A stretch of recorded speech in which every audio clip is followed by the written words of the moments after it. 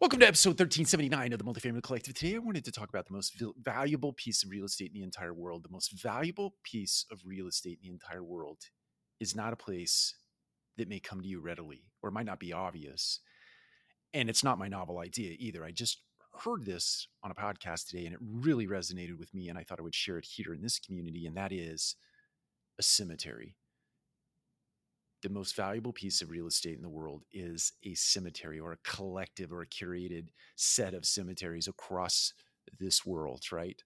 It's more valuable than any piece of real estate, any other piece of real estate, be it a that has a high rise, sky rise, or high rise rather, or multifamily building, or any other piece of valuable real estate. It is because of this many, many, many amazing ideas, unfinished music, unfinished architectural plans, unfinished earth moving ideas, generationally moving ideas. All of those died in the cemetery, sometimes cooked in the squat, so to speak. That's a baking term for the bakery, the pastries not rising when they were supposed to. But it is to say that if you have an idea, if something is rattling around up there in your brain, figure out how to get it out into the world.